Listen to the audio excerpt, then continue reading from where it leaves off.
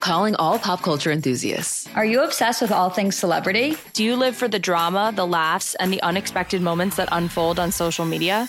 Then you're going to want to tune in to the Comments by Celebs podcast. Join us 3 times a week as we deep dive into every aspect of pop culture. Whether it's dissecting the latest trends or just chatting about your favorite celebs, Comments by Celebs has you covered. We have new episodes out every week. Follow and listen to Comments by Celebs on the free Odyssey app or wherever you get your podcasts.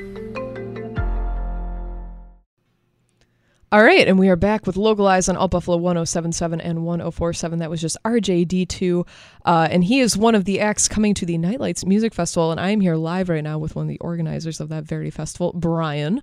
Hello. Hello. That's me. I'm sitting right here. That is you. So, Brian, the Nightlights Festival, I've had friends who have gone in the past, and I've heard it's quite the party, a good time. Yeah. I hope so. And I know you would hope so, but I'm figuring you have to have at least like one really crazy story.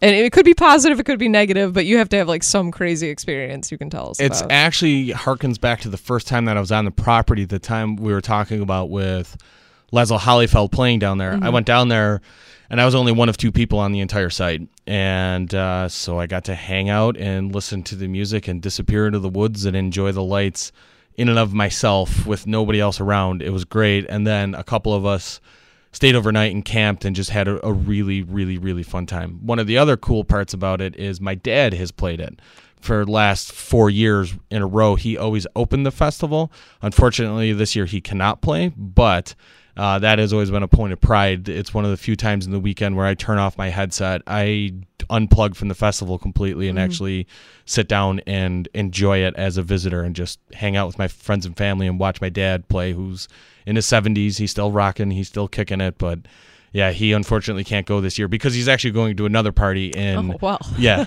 It's Party animal. Yeah. Yeah. So he can't come this year. You know, it was a heartbreaking moment to find out that he couldn't come. But, yeah. Well, we all have our obligations. So how do you find the bands to play the festival? How do you go about choosing? Oh, boy. There's a team of 7 of us that work together to organize the festival. Mm-hmm. We all bring different attributes of the different kinds of music that we listen to. We bring our dream list together in about October-ish, November, and we just start searching. Like we lay out a budget and we try and find out what bands are affordable in terms of like your large headlining acts, your touring acts that would be supporters to the headliners, and then the local bands. It's going to a lot of local shows. It's asking booking agents and promoters and other venues around the region, like Pittsburgh, Cleveland, Erie, PA, Jamestown, Rochester, asking them who are the local bands that are unique, different, cool, entertaining, that would bring a different flair to the music selection, and we check them out on YouTube. We go to a lot of bands' SoundClouds, a lot of band YouTube pages, Facebook pages, Twitter. We check to see who's active, who's engaged with their audiences. We're not looking for necessarily bands that are huge and like drawing thousands of people. That's not the point. The point is exactly what you do here and showcasing the talent of Western New York, but we are on a regional aspect of hitting everywhere from Cleveland all the way through Syracuse, Ithaca area, and do a lot of internet research. And you were saying that last year the headlining act was a Grammy Award winning artist? Yes, a jazz band called Snarky Puppy. They won a Grammy for the best R&B song, which is interesting. They're a jazz band that won an R&B Grammy. The Grammys don't really make much sense anymore, do they? No, they really don't, and that is proof positive of it. But the R&B song that they wrote was simply incredible. Okay. Simply incredible. And so it's cool, though, that you can get an act that has had that under their belt, and then they're coming to Sherman, New York to play your festival. Yeah, I never thought in my wildest dreams that I'd ever be associated with a Grammy, but there it is.